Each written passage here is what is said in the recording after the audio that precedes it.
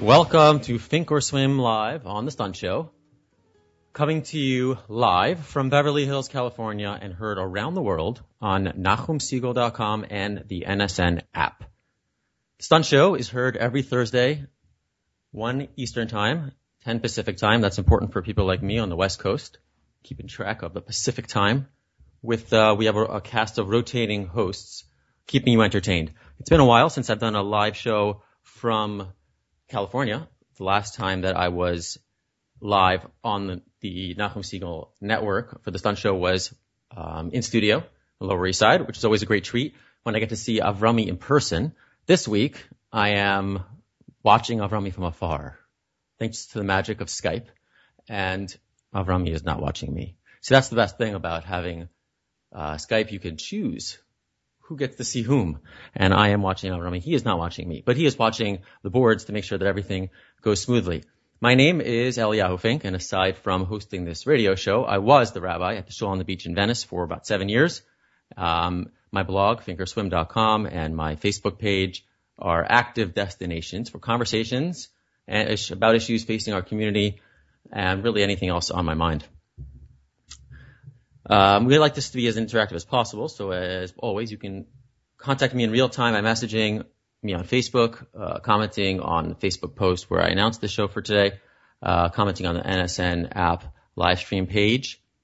And I invite your thoughts, your comments, your questions on anything that we are discussing as the show goes along. So today, we have, I'm going to split the show into two parts. We're going to do a little bit of discussion at the beginning about one topic, and then we're going to bring in our guest to discuss the second issue. So I think that most people that have been kind of awake on the internet, I guess if you're not awake on the internet, it's possible that you wouldn't notice this, but there has been a big discussion. I mean, it's been a discussion for years already, but a big discussion that was recently reinvigorated by statements from the RCA, which is the Rabbinical Council of America, and the Moetzes Gedolei HaTorah, which is the leadership of the rabbinic leadership of the Aguda.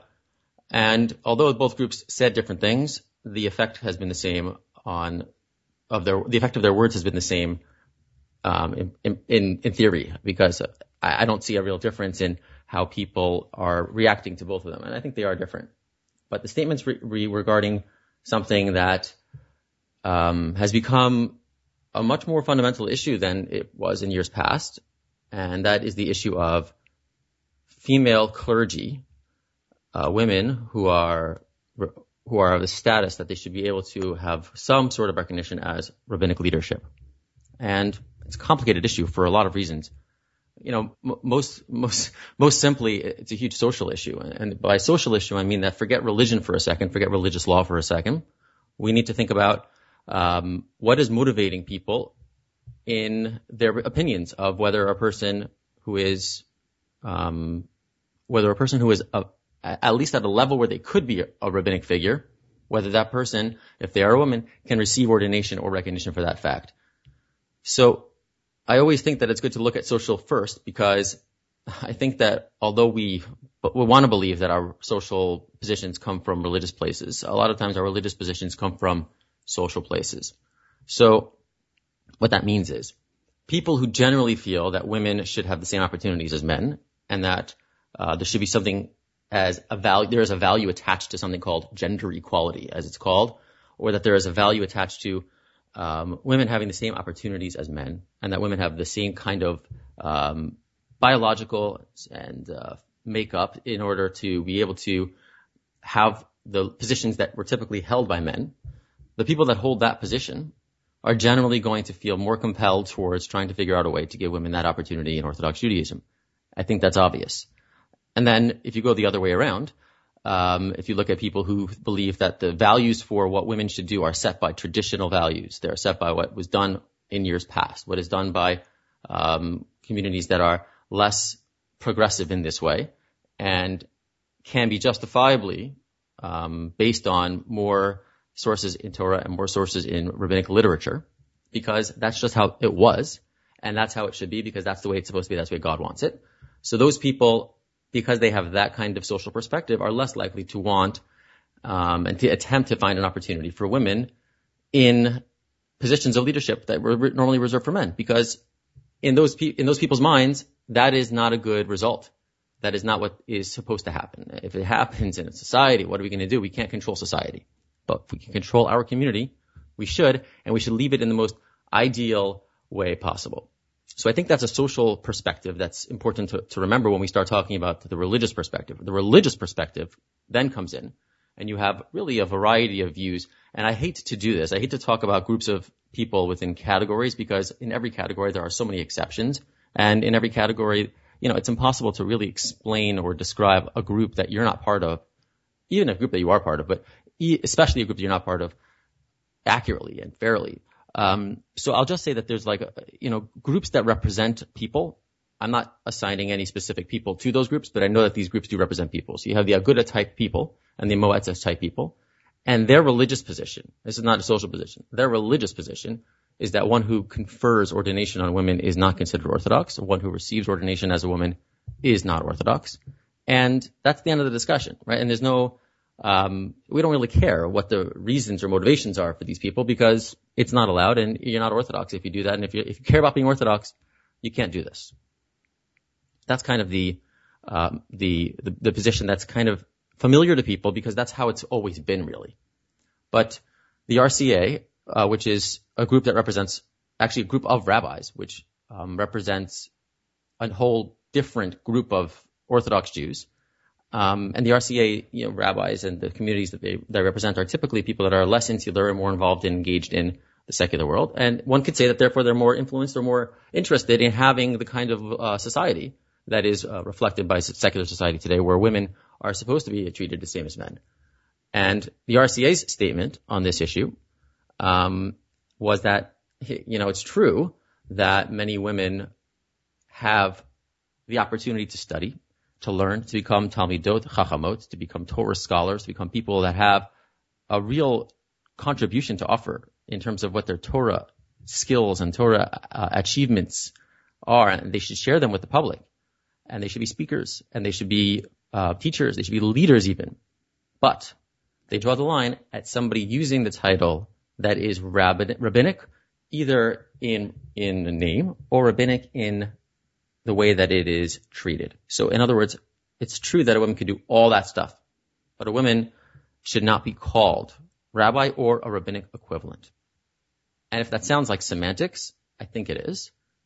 But then there was a clarification from one of the rabbis from the RCA. And within the RCA, you have a wide spectrum of rabbis. In fact, this vote that they had on a resolution towards deciding whether to pass this resolution, that would say that women rabbis are considered not part of the RCA. You can't be an RCA rabbi if you have a woman rabbi in your shul. You can't be an RCA rabbi if you give ordination to women. That was really what their resolution was about. They're so careful to say that at the end of it that a woman can do anything else. But one rabbi who is from the more right-wing side of the equation. So within the RCA, you have a broad spectrum. You have a diverse group of people and rabbis that are in the RCA. So the RCA leadership that trends towards the more conservative side of religion, and when I say conservative, I don't mean big C, I mean small c, that side believes that the statement is the ideal, and if there are people that are, they feel that it's necessary to have a yoatzet halacha, like, for example, in many shuls today or in communities, you have women who will answer halacha shailos, halacha questions that they are experts in. And for many women, that's more comfortable to ask them a question. So in those places, it's like b'diavad, you have to do it, but it's certainly not an ideal. Whereas there are other people within the RCA that believe that it is an ideal, and because it is an ideal, that is certainly something that we should encourage, that women should have as many opportunities as possible up to the point where they become rabbinic figures. Okay? Then you have the third group, I would say, which is a group of people that is not just conferring the ordination. I think that's easy to say that those people would like to give women ordination, but there are a lot of people that are Orthodox, that are passionately Orthodox, that are frum. They care about Torah, they care about mitzvahs, they care about God, they care about doing what Hashem wants. And yet, somehow, they reconcile this with trying to allow for women to have rabbinic ordination or something equivalent. So what happens in these types of things, and I think I can rely on whoever's been part of this discussion over the last few weeks or few years even to confirm this. The discussion inevitably turns away from the things like, well, why do women want this? And why don't men want women to do this? And why don't women want to do this? And why do men want women to? The questions of what is motivating people is not really addressed at all. In fact, the assumptions are made about what motivates people. So the assumptions on one side, let's say the assumptions of the ones giving ordination. They will say that the ones who do not give ordination, it's because they are misogynist, because they hate women, or because that they are so old-fashioned they can't see a different way. They will assign motivation to those people, and they don't even know the motivation. And the same thing applies on the other side as well. Those who do not allow women to get ordination will assume that the reason that the people that want to give ordination to women want to give ordination to women is because they are trying to undermine Orthodox Judaism, or because they think that there's no such thing as halacha, or there's no such thing as religious law, or that there's no such thing as Jewish values, and that we should follow secular progressive values instead of following the traditional Jewish values. They will assign motivation to them as well. I think it's a problem. And the reason that's a problem is because, first of all, it's horrible for a person's empathetic ability if they cannot try to understand the other side, if they just make assumptions about the other side. That's a bad thing to do. I think that's agreed upon in general. We always want to try to understand the motivations of other people that are doing things that we don't agree with, because at least then we can understand them on their own terms. And maybe we can still be friends with them. Maybe we can still understand them in a way that gives us a kind of connection to them. Even if it's not going to be something that we agree upon everything together, we can still work together in many other things. But when we start to assume and we start to assign blame, we start to assign reasons or motivations that are not necessarily correct, in those cases, I think that we undermine that ability of ourselves. We are actually cutting ourselves off from that conversation forever when we start assuming things about others. So therefore, I believe it's very important to discuss, for at least a few minutes today, what some of the motivations might be in an empathetic way. Understand them on their terms. Why do they do these things? Why do they hold these things? Why do they believe these things? As opposed to assuming why, and usually assigning a reason that is negative or that is insulting or critical in an unfair way. So that's where we're at. I'll start with the side of people that are trying to confer ordination. Okay, so people that want to give women ordination, people that want women to be rabbinic leaders and figures, the assumption should not be that it's because they're trying to undo Orthodox Judaism. The assumption should be that they're trying to improve Orthodox Judaism. And you may not see how it's an improvement to Orthodox Judaism if you have women who are rabbinic figures, but I'll give you an analogy, and maybe that will help you understand it. Okay? What would be better for society in the United States, right? The United States. What would be better for society? Would it be better for society if women did not become doctors and lawyers and judges, politicians and business people and entrepreneurs and coding for technology and creative? Would it be better for society if men did everything? It shouldn't take you that long to answer. Of course, society would not be better if men did everything. Right? There are certain things that every person can contribute to society. We can all do things for the world. We all have things to contribute. And anybody who knows more than 5 people, I mean, if you know people in the world, everybody you know they have something special about them. They know that they can do something that's different. So it's not really about men and women. What it's about is, if for the best result in society, we want to have the best, fullest possible number of people that can contribute. The more people you have contributing, the more people that you have taking a part in doing something that's going to help, the better society is going to be, right? So if we didn't have women that were doctors, we wouldn't have possibly, vaccines for certain. I'm drawing a blank. But forget vaccines for a second. It's a bad example because I was actually confused. I'm talking about some scientific discoveries that were made by like Marie Curie, like homogenization. Like there are things that are pasteurization. There are things that were discovered by women, right? I mean, so if we would have blocked off women from doing all these things, it would be bad for society. I think that's agreed upon. So let's just now apply that to what we have in Orthodox Judaism. So are rabbis just like, is that like a job that people do and they are doing a job, but they're not actually contributing to the society? Are they not helping people? Are they not helping our communities and they're not helping to develop our culture, our religious lives? No, I think of course they are. So they have the loudest voice and they have the most opportunity to do so because of their title and because of their positions of authority. And not rabbinic religious authority, not legal authority.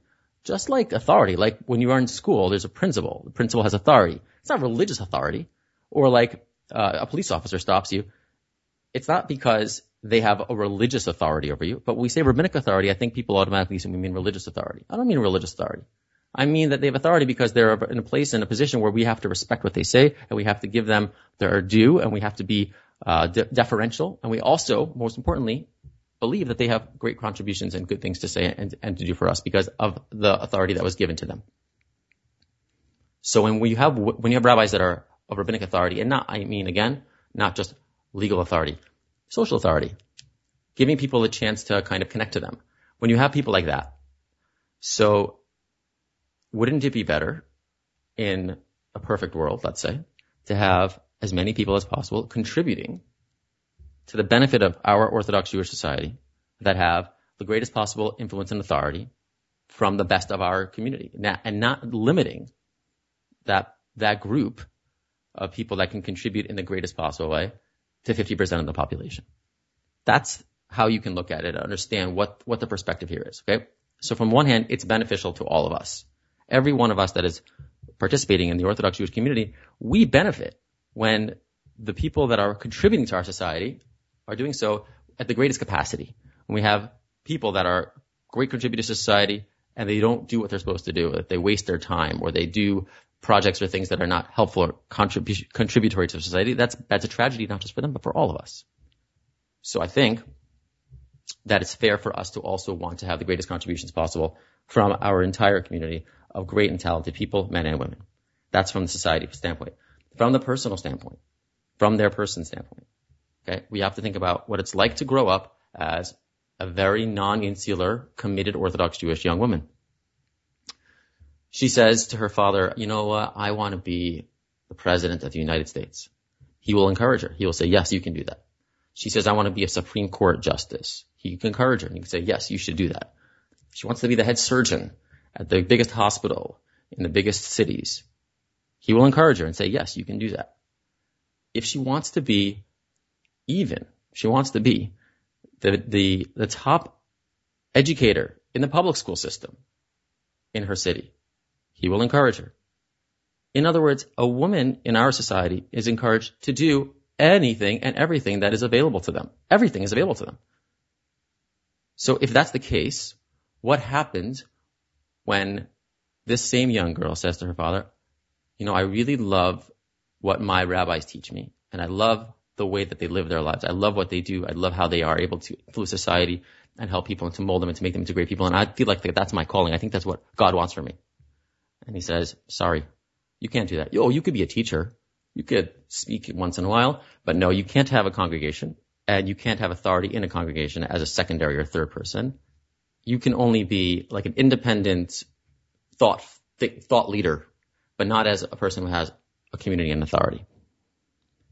I mean, it's true that we could always say to a person, sorry, that's just the way it is. But when we're telling people that they can do, when they have this kind of comparison between what they can do in everything except for one area, it's very disheartening. I know of a woman. She was raised secular, not Orthodox, and she lived in the Five Towns, Woodmere. And, you know, she said she always used to see these girls walking from school and they were wearing their skirts and they dressed so modestly and they had such a like shine and a beauty to them that she was always really inspired. She's like, I want to do that one day. And she was a young girl, and then she went to college, and then she went after college. She went to like do Kira program, and she was getting very into Orthodox Judaism, and she was Orthodox. She was frum for a while. And then, you know, she said to somebody, well, I love teaching and I love doing what you're doing. She said to one of her rabbis, I want to do that. How do I do that? What's next? He's like, there is no next. You're done. You cannot do this. You can only do up till what you are now. You can be a teacher. You can be and she's like, fine. I mean, I don't think I can handle that. And it took a little while, but eventually she left Orthodox Judaism, and she is a rabbi, and she's a very good rabbi.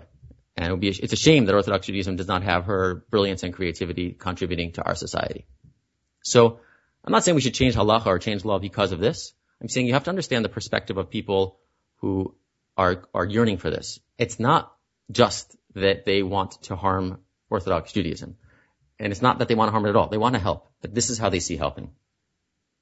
Let's turn to the other side. When people say they don't want women to be rabbis, I think there's a lot of assumptions there as well. People think these people are trying to keep women down. These people have the power. They don't want to give it to anybody else. I know many rabbis, very Haredi rabbis, very Moetzes type of rabbis, and none of them want power. None of them want to be in the positions that they're in to the exclusion of anybody else.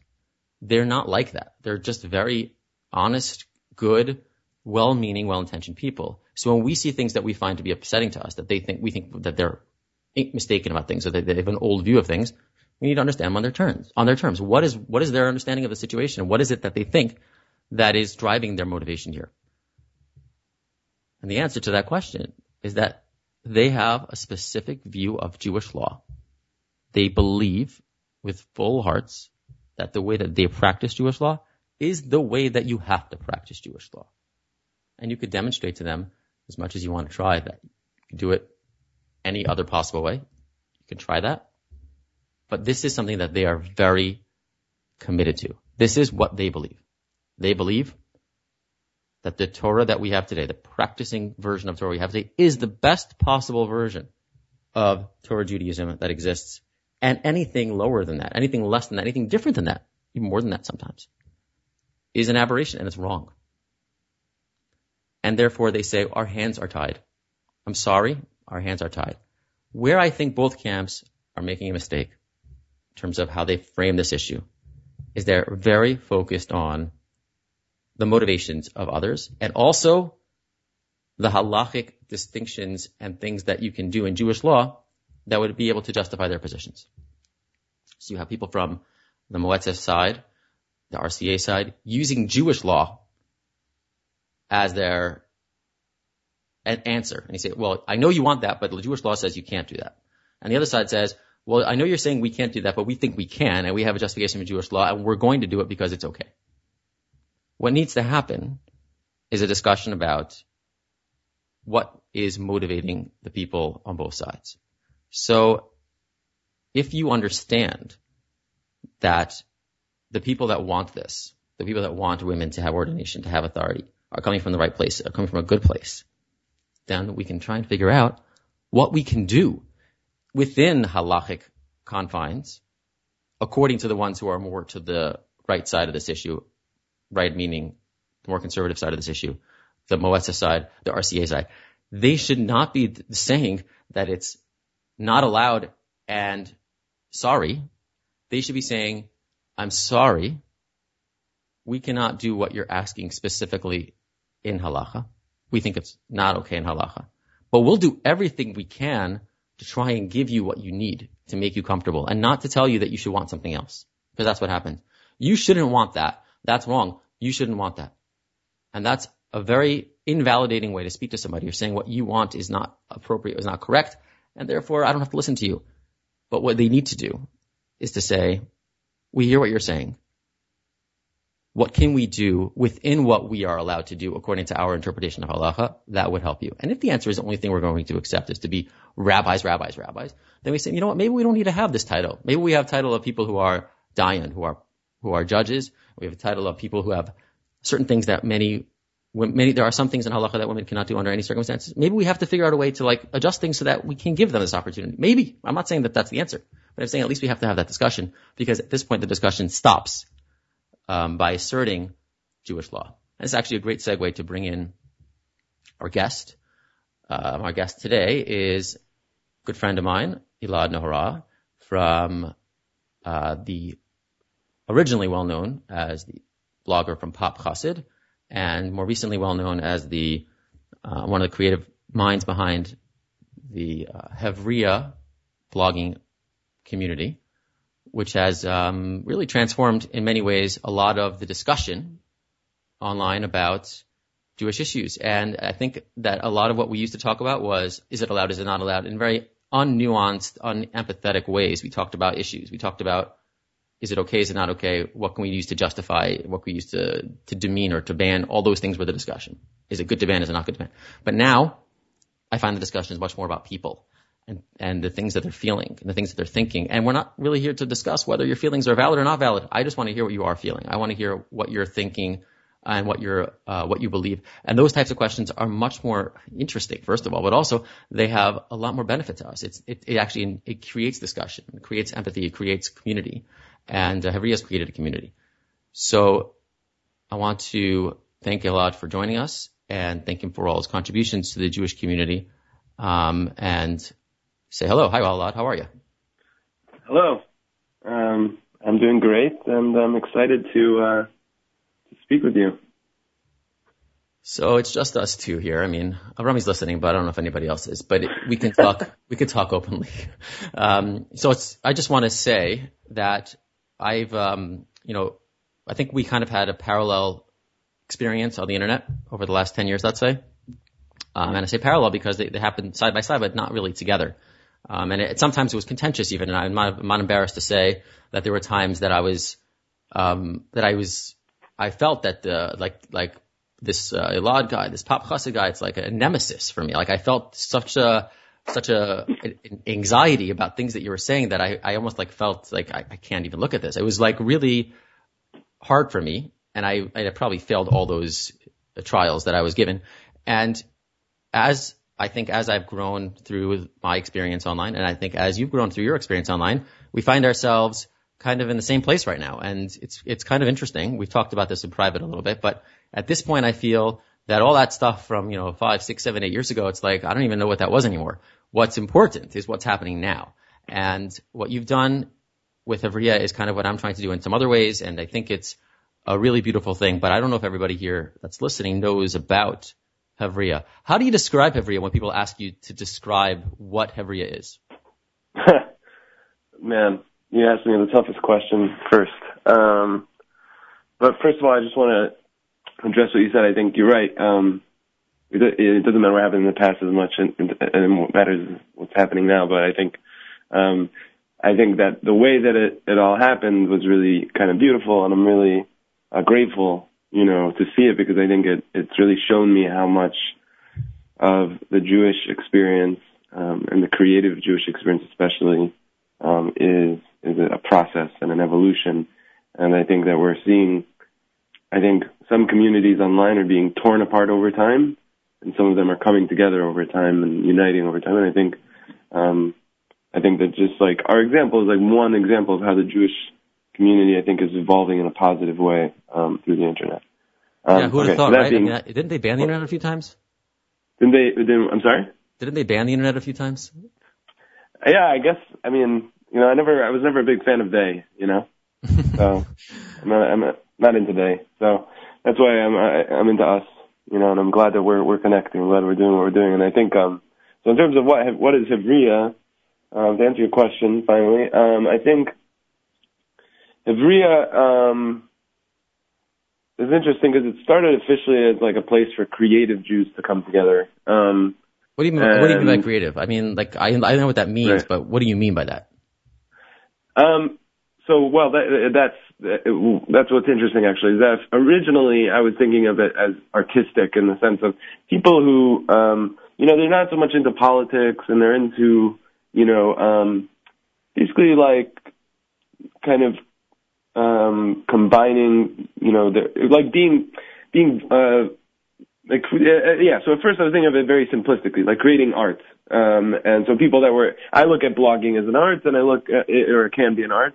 And poetry, obviously we have a lot of poets on our website, we have, fiction writers, but in general we tend to have essays and that sort of thing.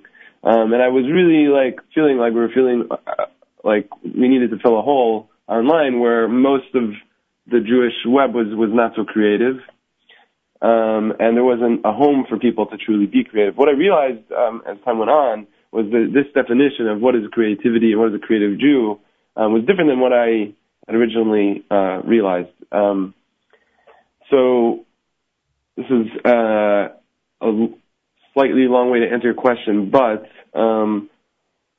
I had like a revelation when I read this article about atheism and how it became popular. Or the atheist movement, to be exact, the new atheist movement. They were talking about how there was this community of people, or to be more specific, a lack of community among atheists before the internet came around, because they were a bunch of people who were like living in places where physically they were living in places that would be maybe dangerous even for them to share their opinions too strongly.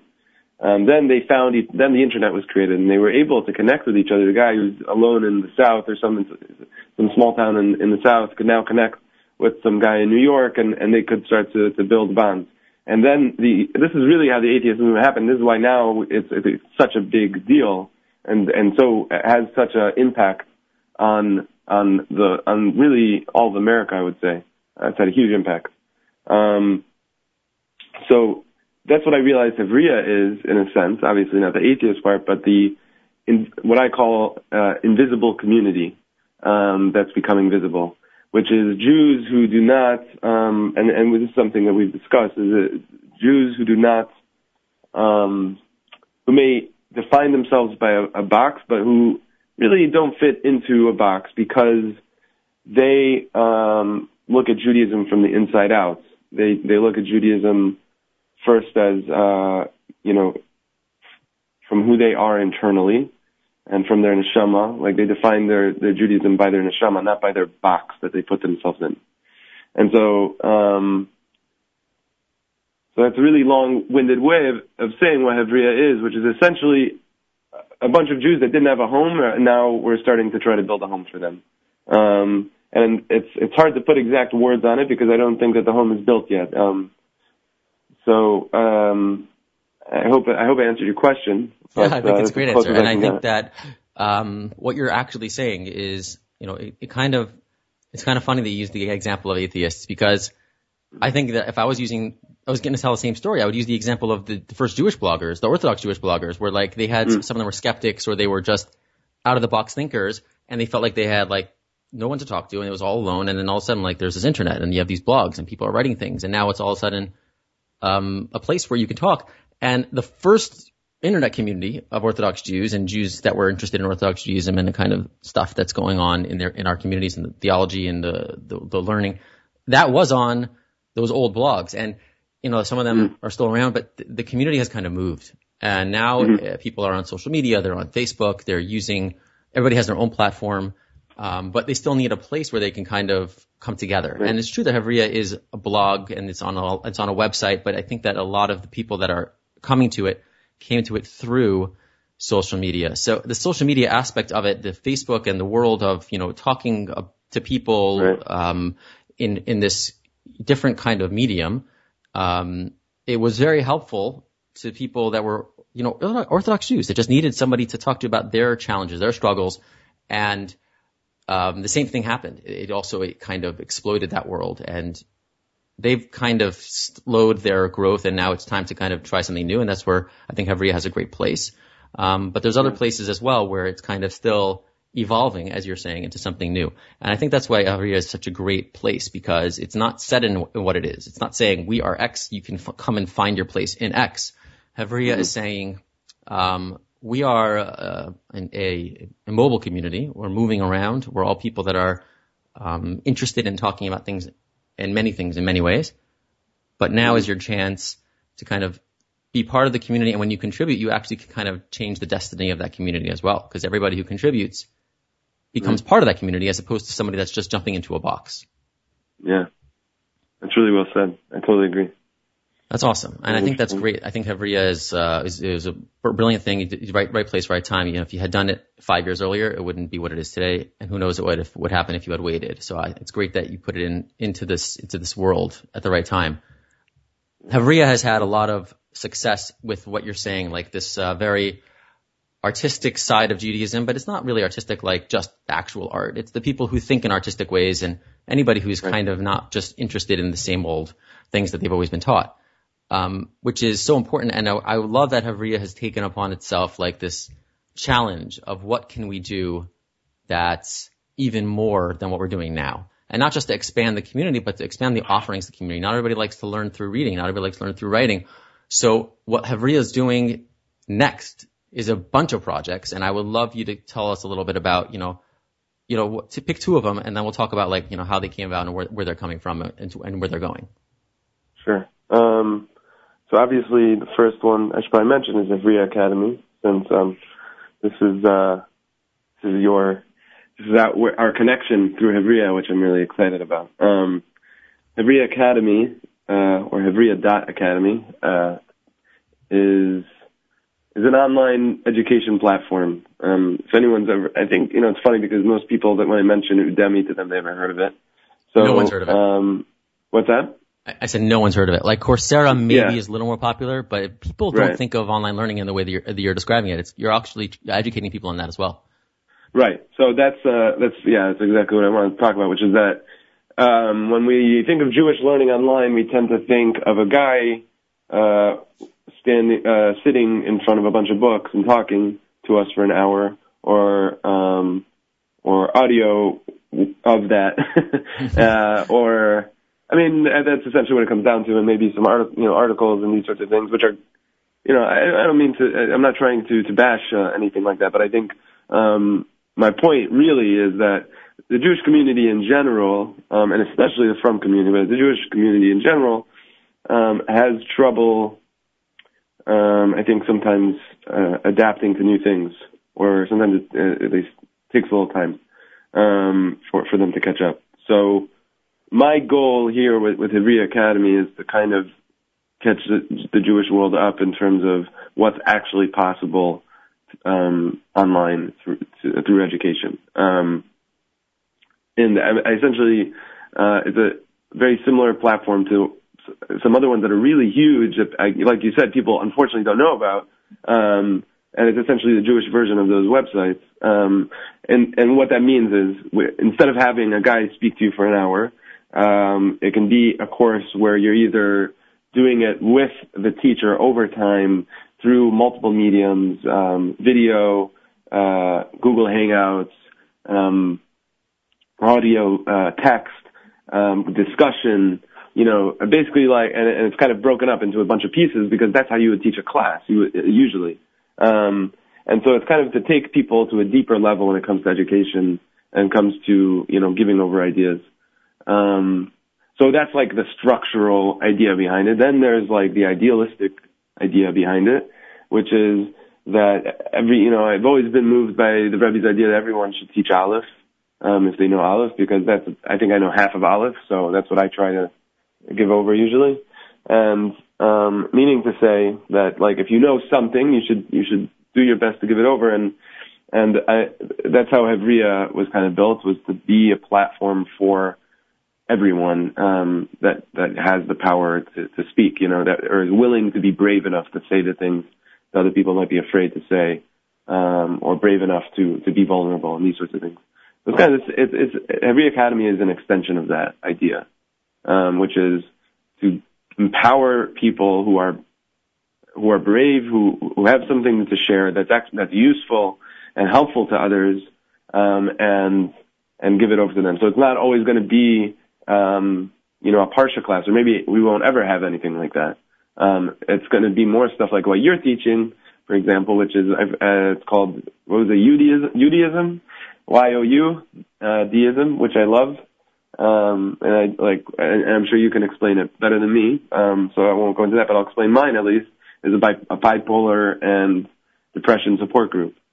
And that's kind of an example of the Aleph that I'm talking about. Like, this is something that I am steeped in. I'm not a therapist, but I'm steeped in this world because I'm bipolar, and I've gone through quite a bit, to find the right care that I needed and to find the right ways to grow and to come out of a very dark and hard time in my life because of that, among other reasons. And, I feel like I have something to share with the world, which I have through my blog, but I want to do it on a deeper level and more personal level, which is why I'm doing that. And I'm really excited that we're having such a class in a Jewish sphere, because I think usually we tend not to think that such a class would exist in a Jewish website.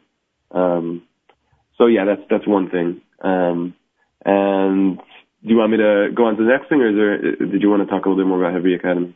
Yeah, let's just talk about it. You mentioned so many things that are so interesting that I think are worth, at least just, fleshing out for a bit. So one thing you said that I think is so important is that everybody has something to contribute. And I think that's a very, bottom-up version of Judaism, which is less common in the Orthodox Jewish world. I know Hasidus in general kind of tries to emphasize that each person has this great contribution they can make.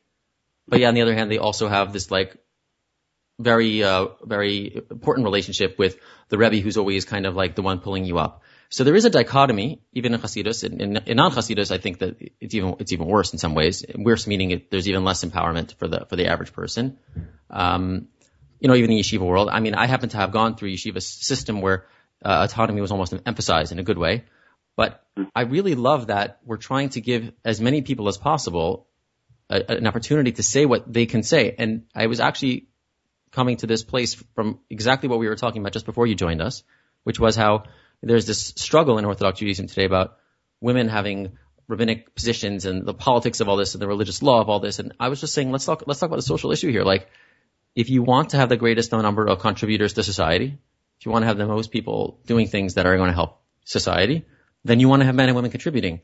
And that is like a kind of view that takes like this perspective that each person, man, woman, adult, child, genius, average intelligence, creative, in the box, whatever, everybody has things that they can contribute. And Hevria has given not just those who are creative a way to like express it through writing, but I think Hevria Academy is a place where you can now have many more opportunities for those who are just good people who have things to say there. Everybody's an expert on something, and give them a chance to talk about it. So I want to ask you about a little more about Hevria Academy. Like, where do you see it going? Do you see it sticking into like a certain, I know it's not possible for you to say that because you're always looking to evolve, but do you have aspirations, or are you going to reach out to people from different types of perspectives? Do you also want to have like a more traditional kind of like just Jewish learning class? Or is it always going to be like the quirky kind of out of the box-ish kind of type of stuff? Yeah, I think that is a hard question to answer because I kind of look at Hevria and its projects the way I've kind of always worked in startups. So it's funny because Hevria, I guess you could call it a publication, but I tend to view it as a startup. So we have like Hevria Academy is at this point in the experimental stage. I would argue. So what we're doing is, I know like that the core of the idea is powerful, and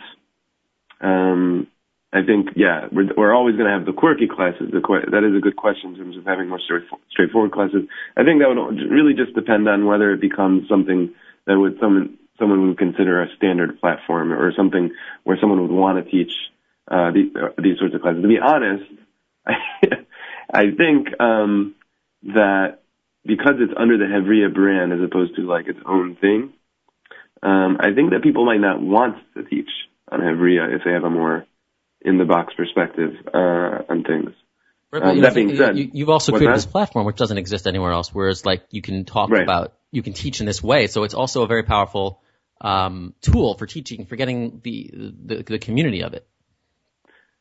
Yeah, exactly. Yeah, I mean that's the goal, that's the hope, because people have been really wanting to tap more into our community. I mean, one of the hard things about Hevria is that we tend to talk a lot about empowering other people and giving other people a voice and making it diverse.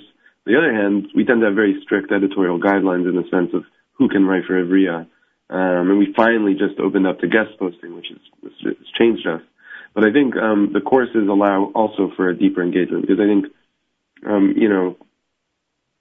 by having a course, hopefully a person will feel like they're getting more attention and more care from the variety of people that are going to end up teaching there. So it's kind of like I'm trying to find as hard as possible ways in which we can keep the quality of what we're doing high and the voices strong, while also doing everything I possibly can to empower our audience and the people who also want to have a voice, but for different reasons aren't allowed one on Hevria at this point or at this juncture in an official capacity. So this is something I struggle with, and I think Hevria Academy is like one attempt to answer that question, actually. Right, and I agree. I think what you're saying it resonates with me. I've been involved with this, since I guess the start of your kind of journey towards finding people to do this. And it happened to be that when you called me, actually was when I was trying to figure out how I was going to teach this exact thing. Like it actually converged perfectly. I was looking for a way to do this, and what you proposed was like, I don't remember if you remember that I told you this, but this is exactly what I wanted to do. And right. I think that just shows how there's, a lot of people out there that are coming towards certain kinds of truths and realities and kind of, approaches to things at the same time. And that kind of is like almost like a confirmation that you're on the right track. Do you feel that way when you talk to others? Do they say, this is what we need now? Yeah, there's been a lot of that. I mean, I think the difficulty now is, to be honest, I mean, like, it's just you and me, so I'll just say the big difficulty is money, because it costs a lot of money to take a class on Hevria Academy because it's a more involved process. Which is why I think I'm excited for the self-taught classes, which are going to be coming up. Because I think, we really have to find this right balance for the Jewish community in which, like, one of the reasons I started Hevria Academy was that, I spoke to a startup founder, and I was trying to tell him, like, I want to make Hevria, I was trying to say, should Hevria be a business or should Hevria be a nonprofit? And his main argument was essentially that if you are a business, and this is actually multiple people told me this, but he said it in a very powerful way. He said, if Hevria is a business and people buy things from Hevria, as opposed to you go to a bunch of one or two founders, then you're proving that Hevria is giving value to other people. Not only that, when someone buys something, it's because it gives them value, right? It gives them more value. If you're putting a price tag on something, number one, the person is more invested. Number two, the person who's creating it is more invested in it. So that's like, right, I would say right now that's the difficulty I'm also trying to address.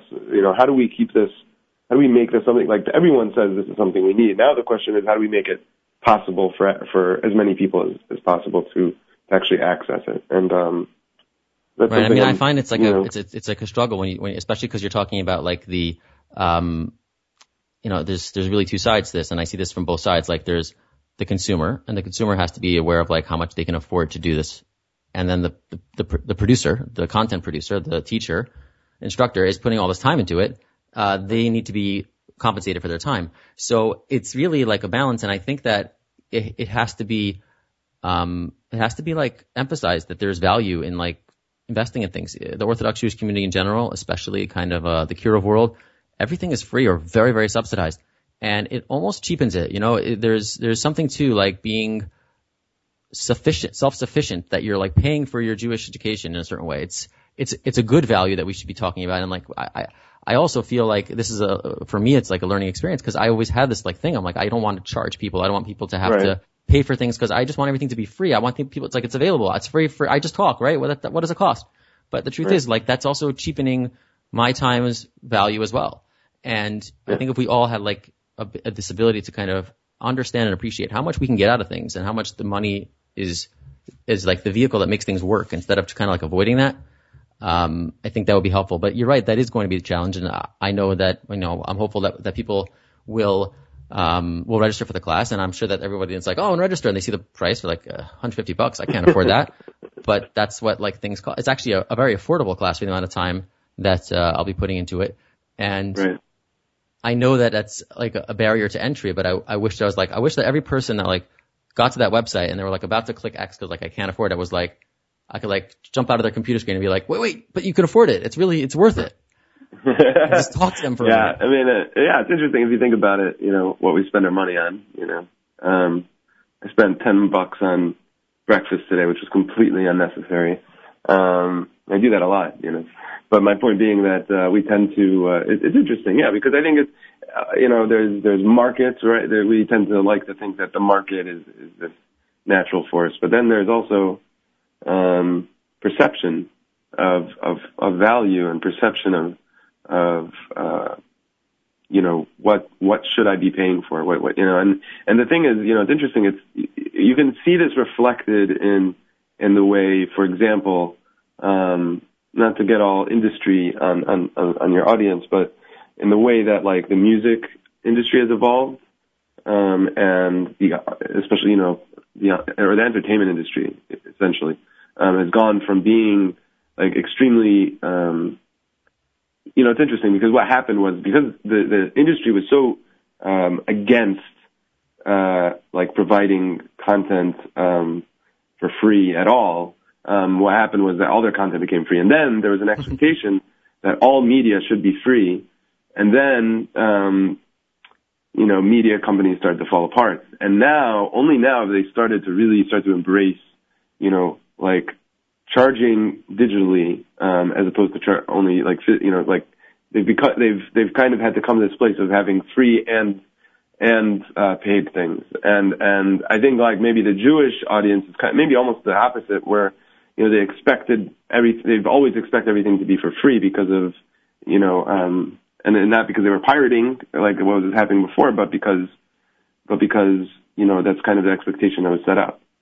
So I don't know if I'm explaining myself well, but I think my point is that we've created a perception, and I agree that we've created a perception in which paying for spirituality is like profane or something, or sacrilegious in a sense, like which I get. I understand that, and I've been giving, like, basically my whole online life, I've been giving away everything for free. And this is my first attempt to really, yeah. And it's something we've all gone through if we're bloggers. I mean, that's essentially what you do, is you're giving yourself, I mean, there are side benefits, like I think most jobs I've gotten and these sorts of things have come through my blog, but it's not the same thing, and I think there are people like you and me and others who are really trying to crack, how can we make this a sustainable thing? How can we start to like go beyond, because it's funny because people also complain. They complain about the cost, for example, of things like this. But then, on the other hand, they complain that there's a few funders who control quite a lot and have quite a lot of influence in the Jewish world. And, so there's this dual complaint. And obviously the only answer is if we start to approach things in a different sense like when it comes to money, when it comes to how we spend our money or how we expect organizations to run. Right.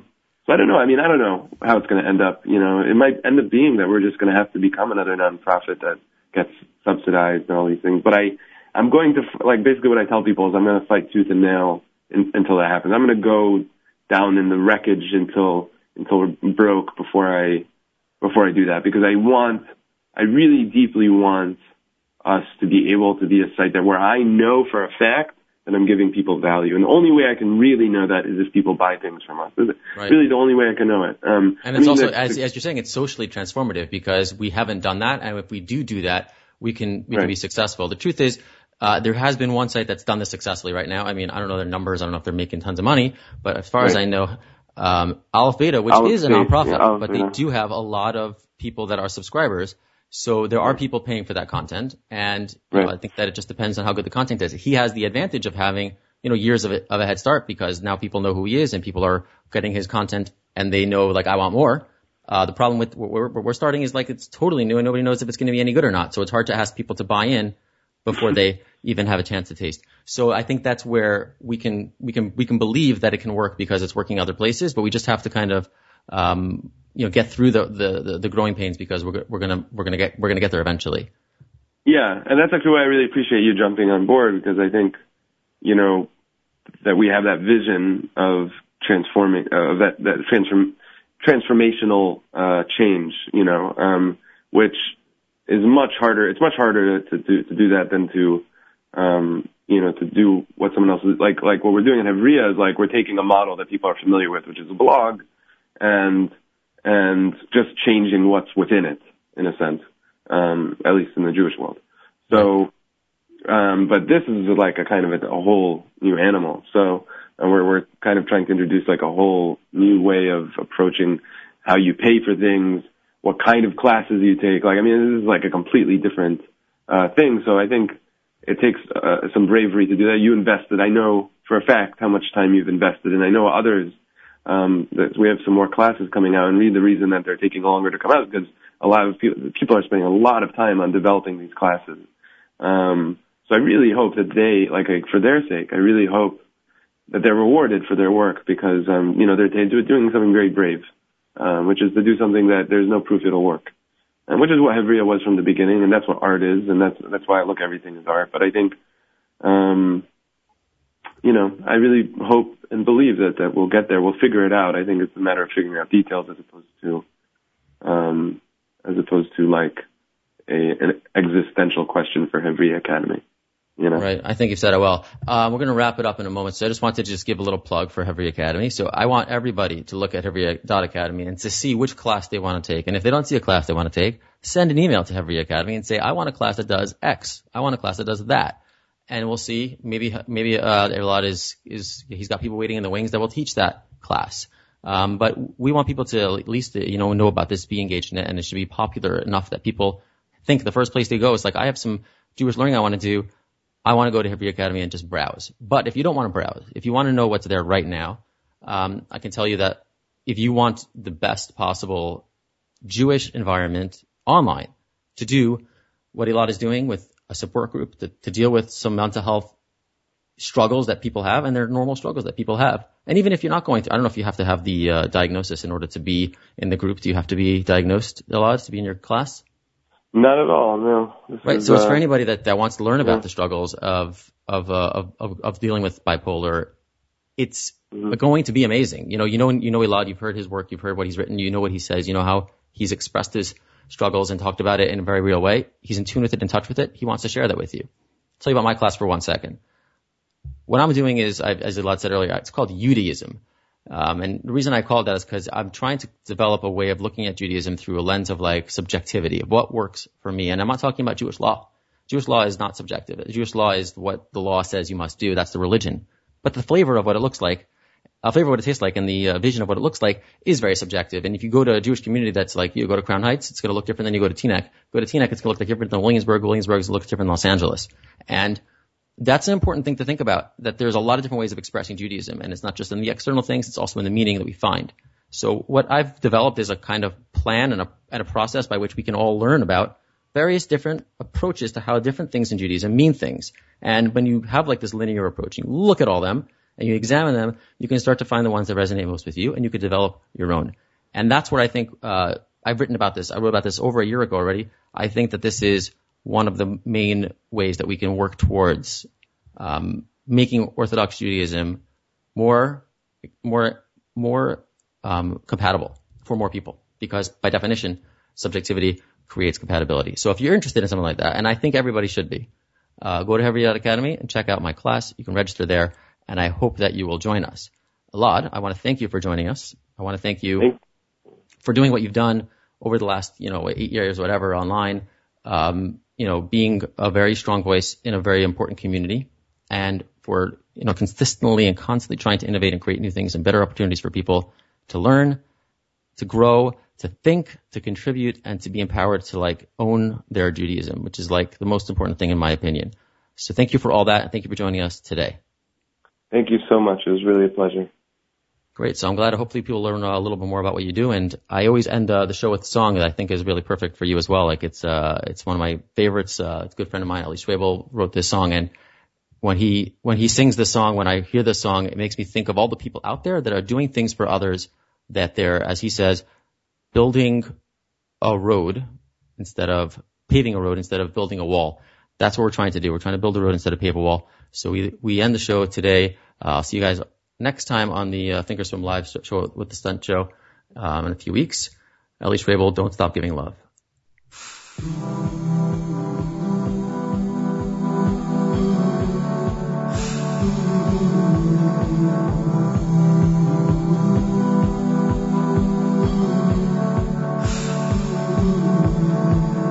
Can you stand on your own with your feet on the floor?